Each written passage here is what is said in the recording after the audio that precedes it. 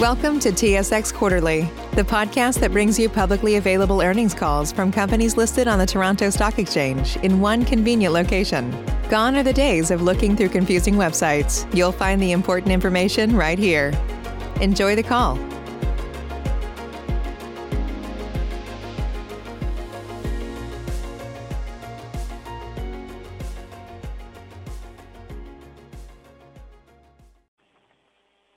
Good morning, ladies and gentlemen. Thank you for standing by. Welcome to Dorel Industries' fourth quarter 2020 results conference call. At this time, all participants are in a listen-only mode. Following the presentation, we will conduct a question-and-answer session. Instructions will be provided at that time for you to queue up for questions. If anyone is having any difficulties hearing the conference, please press star followed by 0 for operator assistance at any time. Before turning the meeting over to management, please be advised that this conference call will contain forward-looking statements that are forward-looking and subject to a number of risks and uncertainties that could cause actual results to differ materially from those anticipated. I would like to remind everyone that this conference call is being recorded today, March 12, 2021. I will now turn the conference over to Martin Schwartz, Vice President and CEO. Please go ahead. Thank you. Good morning, and thank you for joining us for Dorel's fourth quarter earnings call for the year ended December 30th. Joining me are Jeffrey Schwartz, CFO, and Frank Ranner, VP of Finance. We will take your questions following our comments. And a reminder, all figures are in U.S. dollars. Our three businesses performed quite well, and adjusted operating profit was in line with our expectations. Dorel Sports saw continued strong demand throughout the quarter despite supply chain constraints, which reduced its performance. Similarly, a lack of product availability at Dorel Home resulted in lost sales opportunities, particularly in e-commerce.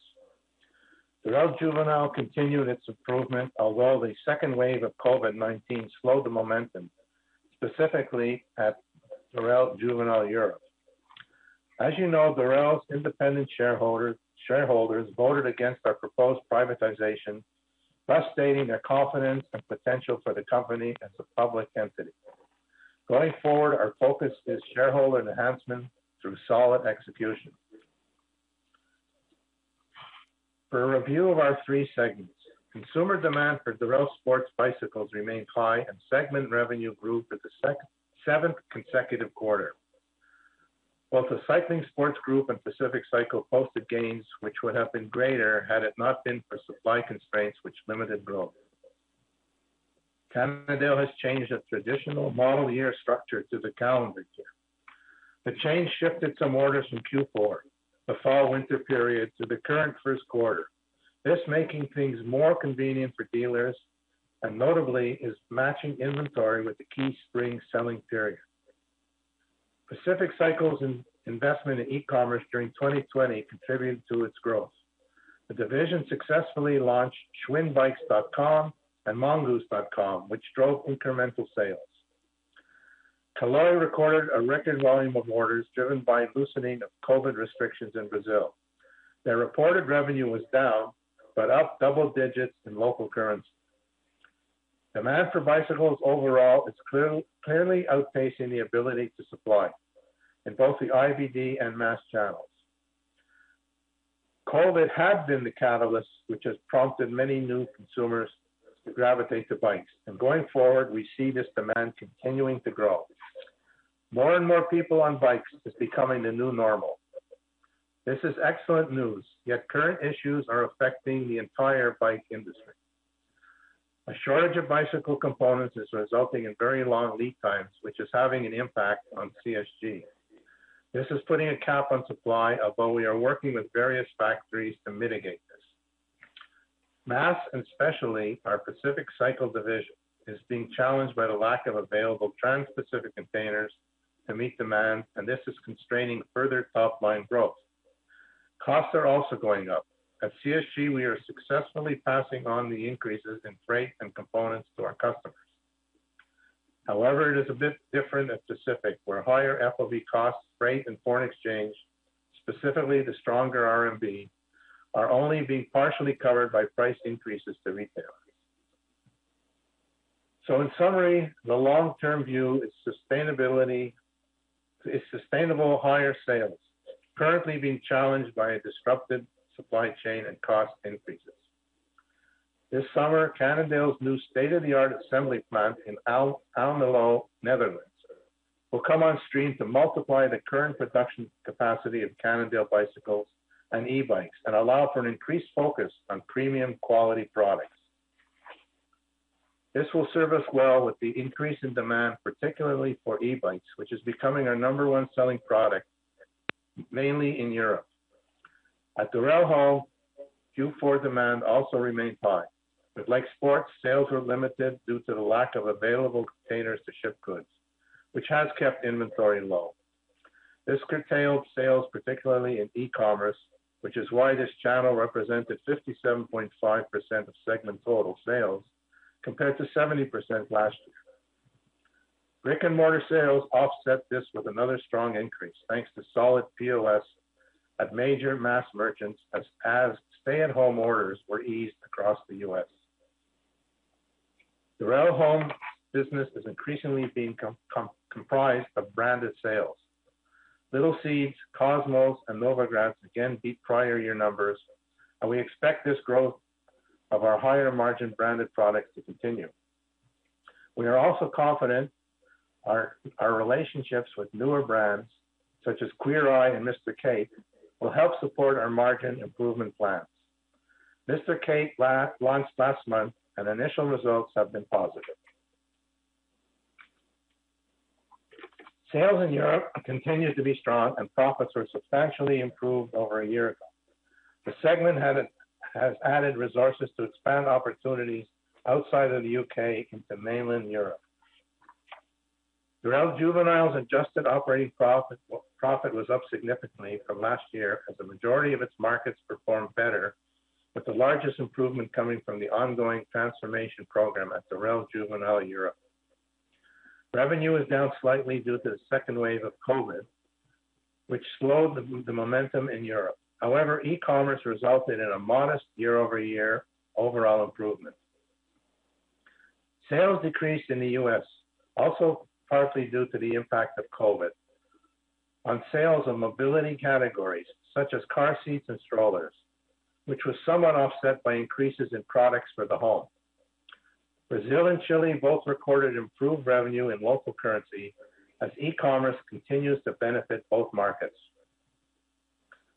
Several new products were launched through the quarter in the European and North American markets. Thanks to the innovation of our teams, Dorel Juvenile received an impressive 46 global and regional awards last year, including Most Trusted Brand for Car Seats, Best Design, Best Baby Gear, and Outstanding Customer Satisfaction. The award-winning products are in almost all product categories in all Dorel Juvenile global and key regional brands. For our outlook, looking ahead, now in this new fiscal year, many of the conditions of 2020 are continuing. COVID is still impacting consumer behavior, and while our sports and home segments are benefiting from the higher demand, container availability and higher costs, increasing commodity costs, and a stronger RMB are disrupting our supply chain and are increasing the cost of our products. At Juvenile, we are poised to deliver earnings improvement versus the past several years. But in the short term, store closures in some markets, lower demand in mobility categories, and recent evidence of lower birth rates is why the segment is being most negatively affected by the pandemic. Specifically, demand for Dorel sports products remains very strong. Despite the industry-wide reality of component availability limiting production and higher costs, the year is off to a strong start. Q1 expectations for sports are for revenues to increase significantly and for adjusted operating profit to be much better than both the prior year and Q4 of 2020. Dorel Home is benefiting from the heightened demand for home products, with branded sales such as Little Seeds, Cosmos, and Novograds expected to continue to grow through 2021. Like Sports, supply is challenged by a lack of container availability and a spike in costs. Overall, we expect the home segment to continue to deliver revenue growth with some volatility in earnings. COVID continues to affect Dorel Juvenile. We remain positive about our longer-term perspective based on our strategic direction, our best-ever product portfolio, advanced e-commerce capabilities, and a return to more normal shopping conditions. However, Juvenile's first quarter will be difficult due to a number of short-term challenges, and coupled with increased input costs, this is expected to decrease adjusted operating profit for 2020's Q4 and be more in line with last year's Q1. On behalf of senior management, I thank Dorel's employees at all our locations worldwide for their contributions in 2020. We recognize that our success of the past year is directly attributable to their hard work, and we all look forward to even better days ahead. I will now ask Jeffrey to provide the financial perspective. Jeffrey? Thank you. For the fourth quarter of 2020, Dorel's revenue increased by almost 51 million to 704 million, compared to, or 7.8% compared to last year. Organic revenue improved by about 8.4% when we removed the variation of foreign exchange. The improvements were in Dorel Home and Dorel Sports. They were offset partially by declines in Dorel Juvenile. In the home, revenue increased due to strong POS sales in most categories, particularly brick and mortar, which we have not seen in a while. I'm going to talk a little bit about that later. Dorel Sports, revenue improved again for the seventh consecutive quarter. As Martin said, demand is very, very strong for bikes, and it's limited by supply everywhere. Dorel Juvenile growth in both Brazil and Europe, driven by e-commerce, was offset by some declines in the U.S. Due to the last wave of COVID in Q4, which impacted the mobility categories, particularly even car seats. Gross profits for the quarter increased 130 basis points to 21.6 compared to 20.3 in 2019. When you exclude restructuring costs, adjusted gross profit was 21.7, representing an increase of 140 basis points. The improvement in the quarter was mainly due to Dorel Home and Dorel Juvenile, partly offset by the decline of Dorel Sports. The home margins improved due to lower warehouse costs from lower inventories and reduced promotions. The juvenile margins improved to favorable foreign exchange rate, better product mix coming from the new products that have been successfully introduced, and some lower commodity costs. And Dorel Sports' decline is mainly due to increased freight costs, and then last year's one-time refund of tariffs on kids' bikes. Selling expenses for the fourth quarter were just 3.5% higher than last year. General and administrative expenses, however, were 68.2 million, an increase of 23.4 million, versus or 52% higher than last year. The increase was mainly driven by investments in information technology to support the growth of the e-commerce platform, some higher product liability costs, higher people costs, and most importantly, a one-time $7.5 million cost related to the privatization efforts. So that is, like I said, a one-time result. Moving over to finance expenses, as our debt has dropped, so has our interest charge. And finance expenses were down 5.1 million to 9.4 million compared to the 14.5 million last year. So that is being, we're pretty proud of that. On the tax side, obviously that's a big one for this quarter. So the increase in taxes is again a one-time $19.1 million write-off due to the reversal of previously recognized tax benefits related to prior year tax losses in certain jurisdictions around the world. So we, in a review of where we would likely be making the profits in the future versus where these deferred taxes lay, we were forced to write off some in certain jurisdictions where we no longer thought we would be making the same amount of money as we had in the past. In addition, the company's effective and adjusted tax rate is always affected by a change in jurisdictions in which the company generates its income. If we move over now to some of the segments, before that, sorry, I just want to talk quickly about profitability. So obviously, the net income was down significantly. We have a loss of $22.9 million compared to $0.6 million from last year. Excluding restructuring costs, the loss was $18 million versus a net income of $2.3 million last year. However, from an adjusted operating profit, as we had said in our previous press releases, when you remove the $7.5 million of costs related to the privatization, we were very similar to the numbers we did last year. So we were able to come in where we expected on that area. If we break it down by division or segment, we look at home. Home revenues increased by 10.7%, or $22.7 million. The increase in revenue was explained primarily by a very strong POS and brick and mortar channel, where we grew over 50% in the quarter versus previous year.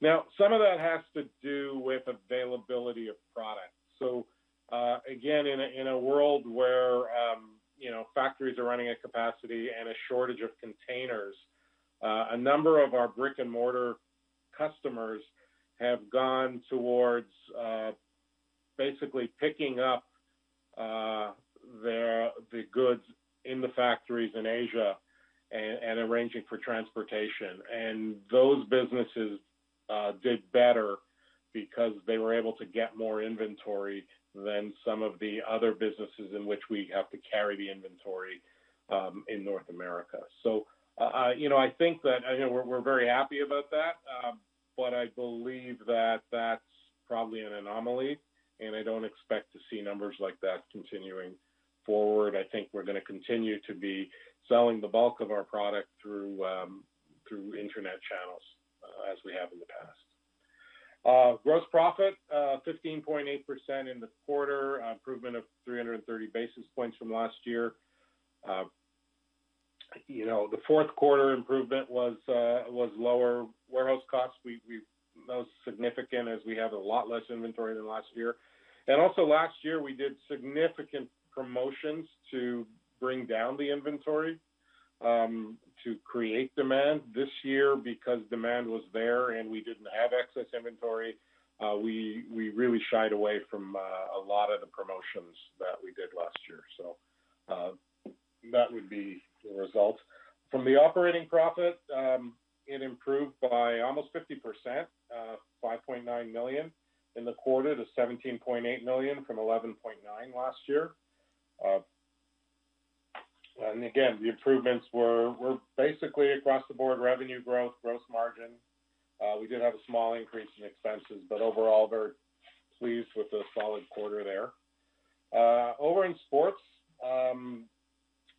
revenue increased by 13.8% to $265 million. When you exclude the impact of foreign exchange rates, the organic revenue growth was actually almost 16%. So again, it's very strong demand in the quarter. Organic growth was in all our divisions, CSG, Pacific, and Killoy. Gross profit, however, dropped significantly. It declined by 320 basis points to 20.8 versus 24 last year. Again, the decline was an increase in costs, increase in freight. We have not yet, as of the end of the fourth quarter, we had not implemented a lot of our price increases to our customers. That happened in Q1 of this year. In addition, last year we had a one-time grant of tariffs, return of tariffs related to the kids' bikes in the fourth quarter of last year. So when we put it all together, operating profit was only $1.9 million during the quarter compared to $9.8. When we take out restructuring, profits declined by $10.2 million to $3.4 million from $13.6 last year. If we look at earlier this year, if we compare to, quarters 2 and 3, which were so strong, the difference was, definitely a drop in sales from reduced container availability, and as well as a less favorable customer and geographical mix. So we sold a lot more lower margin product than we did in the previous quarters. We also, like I said, have significant cost increases, and most of the price increases only took effect sometime in Q1. So we put all that together. It was a difficult quarter, but I think one that's behind us, and we're expecting better things as we move forward. If we look at the juvenile, revenue declined by $3.9 million, or 1.9%.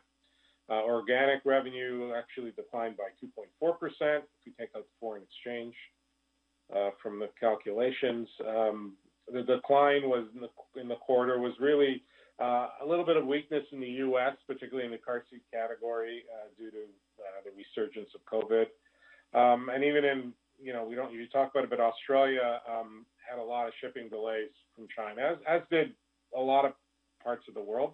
I haven't talked a lot about that in juvenile, but the container issue did definitely push back sales as well, but not to the same extent as the other two divisions. If we look at gross profit, it was definitely increased. It was 29.3%, an improvement of 520 basis points. Again, favorable foreign exchange was behind that. Most importantly, a better product mix. More of the new products that we introduced this year are selling than ever before from a new product standpoint. We're very excited about that going forward. Selling expense in the quarter decreased by $3 million or 11%. The decrease in selling expenses explained mainly by cost containment measures initiated to mitigate the impact of the lower sales. So we are reacting. I mean, people really need to understand that although, COVID has treated our bike and home business well, it has not been favorable for the juvenile business. And if we look around the world, even today, there's numerous of our customers are closed still. Places like, places all over Europe. Peru is in pretty bad shape from that point of view. Brazil's in bad shape. So we still continue to suffer from that, but nevertheless, we put together a good plan for 2021. Operating profit in the division was $1.9 million during the quarter compared to an operating loss of $4.1 million. If we exclude restructuring costs, adjusted operating profit improved by almost $8 million to 5.6 from a loss of 2.3 last year.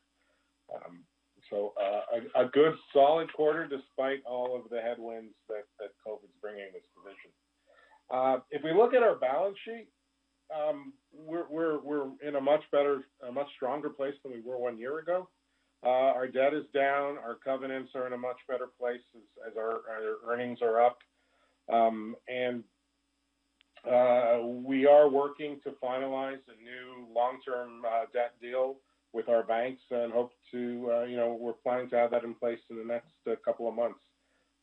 So with all that, I'll pass it back to Martin.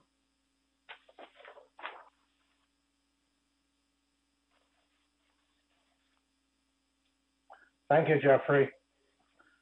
Okay, I'll now ask the operator to open up the lines for your questions and request that you please limit it to, on your first round, to 2 questions. Operator? Thank you. Ladies and gentlemen, we will now conduct the question and answer session. If you have a question, please press star followed by 1 on your touch-tone phone. You will hear a tone acknowledging your request. Your questions will be polled in the order they are received. Please ensure you lift the handset if you are using speakerphone before pressing any keys. One moment, please, for your first question. Your first question comes from the line of Derek Lessard from TD Securities. Please go ahead. Yeah, good afternoon.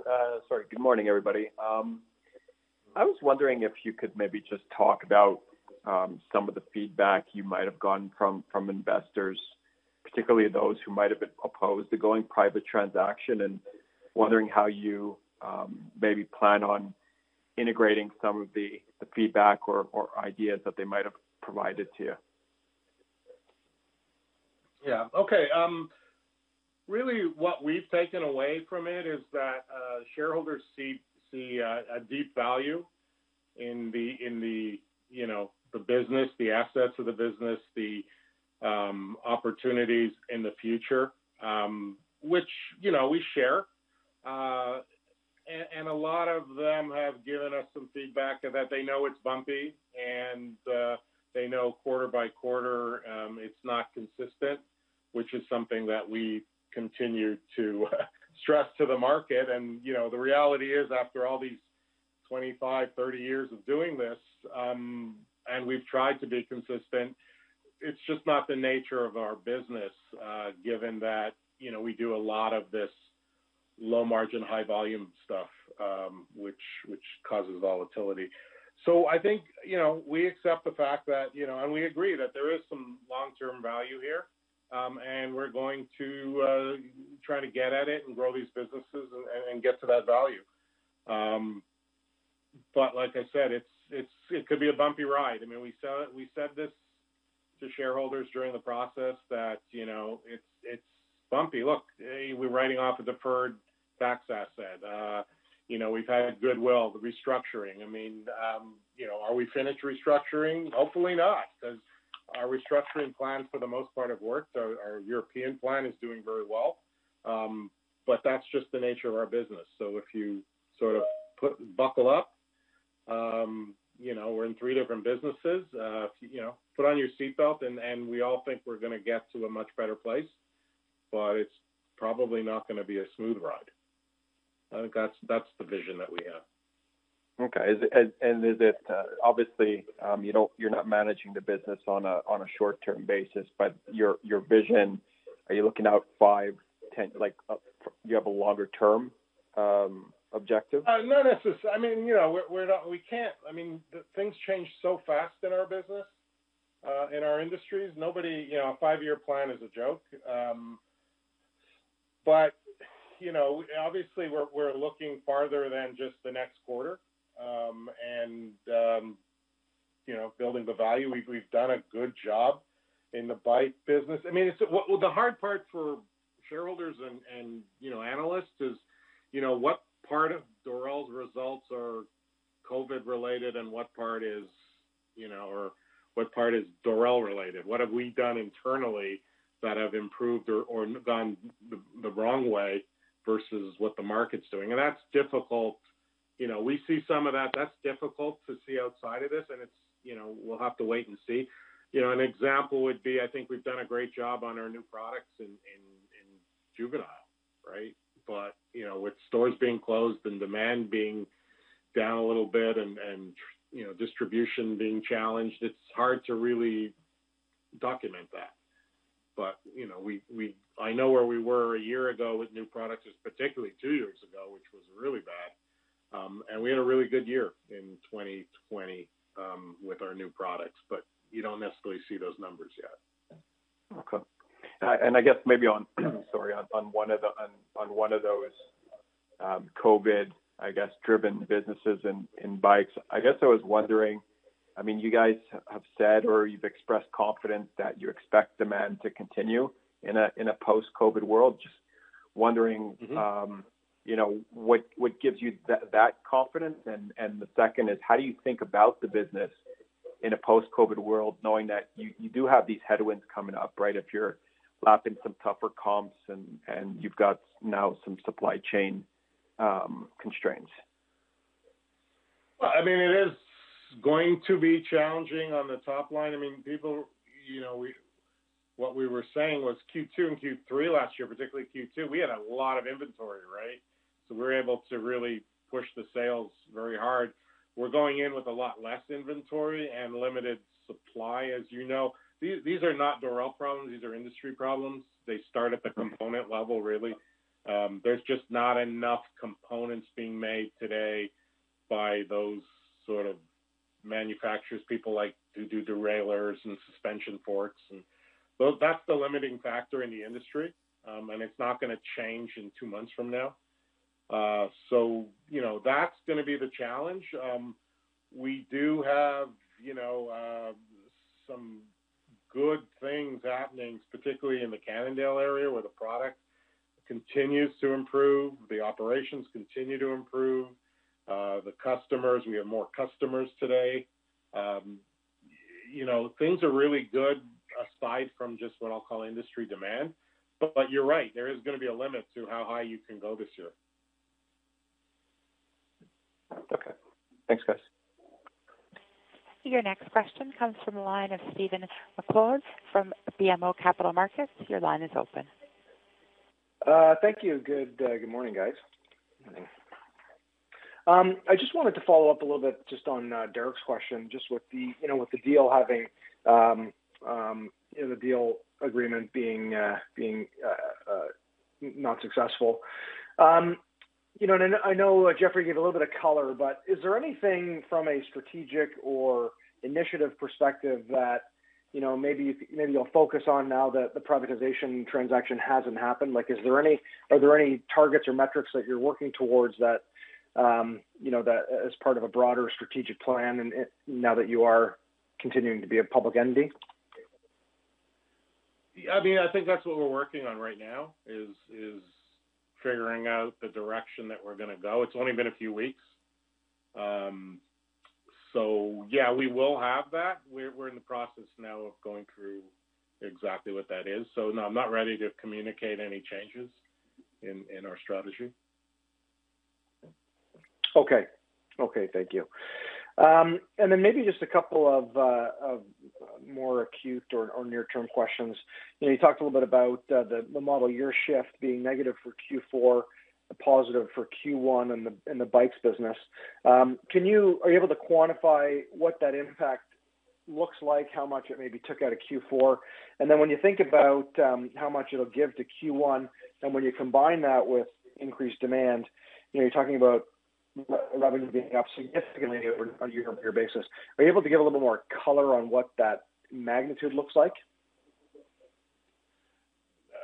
On your first question, not really, because the limited supply, that's really container limitations and component limitations is really, the whole story. So it's difficult to quantify exactly what the shift meant this year. I know what in theory, we thought it would be much greater than it probably will be, the shift. But having said that, again, it's I'm not going to use the word unlimited, but, obviously we're not going to get anywhere near the amount of bikes that we could get to sell if we had them in Q1. So, again, I'm not going to give you a forecast there, but, last year was a very difficult Q1 from an earnings standpoint and sales. And now everything that's coming in is going out pretty much. And, the good part is there's no real, there's still an inventory build to have. So the big question is, what happens if supply catches up to demand? I don't think it's going to be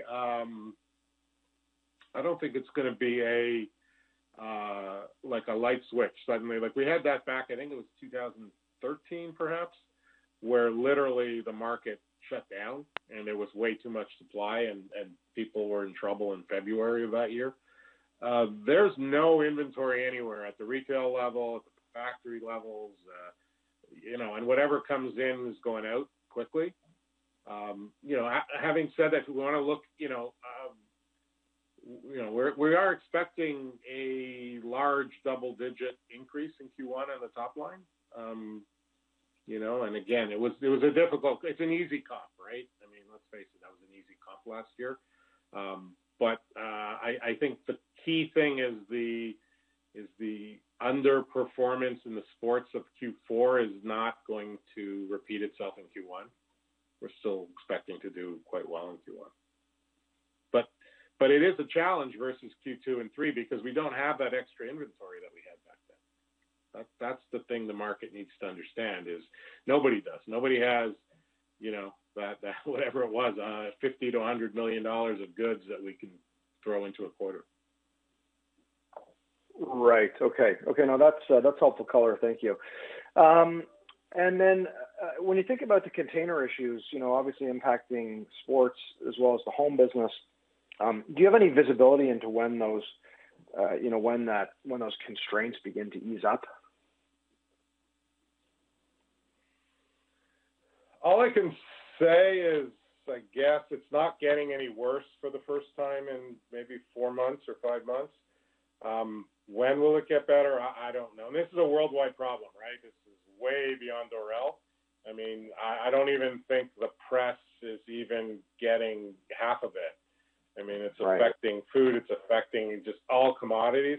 And costs are going to go up. I think, this can drive inflation, on its own almost as it's difficult. Will it catch up? It might, later in the year. We don't know. But honestly, this, again, it's beyond us. We talk to all the experts in the logistic industry, and, people just have guesses. So, anything you can find online would be as good as what we know. Yeah. Okay. And then maybe just finally on the tax side, are you able to give a little bit, I know you gave some color on the call about the tax accrual reversal. Is there anything else to it, more specific about some of the geographic movements? And then secondly, how do you expect the tax rate where do you expect it to normalize to this year?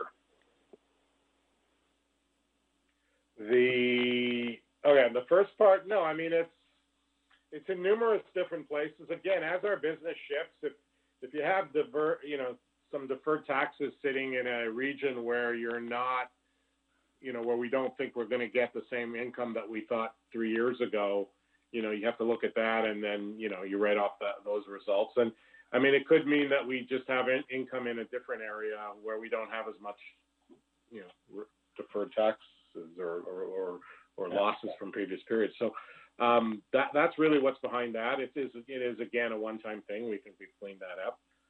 Going forward,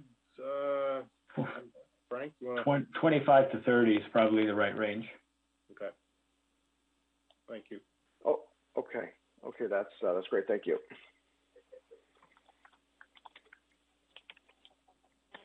There are no further questions at this time. Mr. Martin Schwartz, I turn the call back over to you. Okay, thank you. Well, that concludes today's call. I just want to thank you all for being with us, and everybody have a pleasant weekend. Ladies and gentlemen, this concludes today's conference call. Thank you for participating. Please disconnect your lines.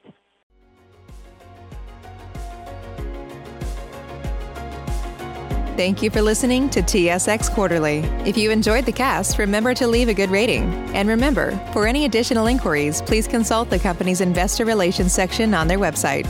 See you next time.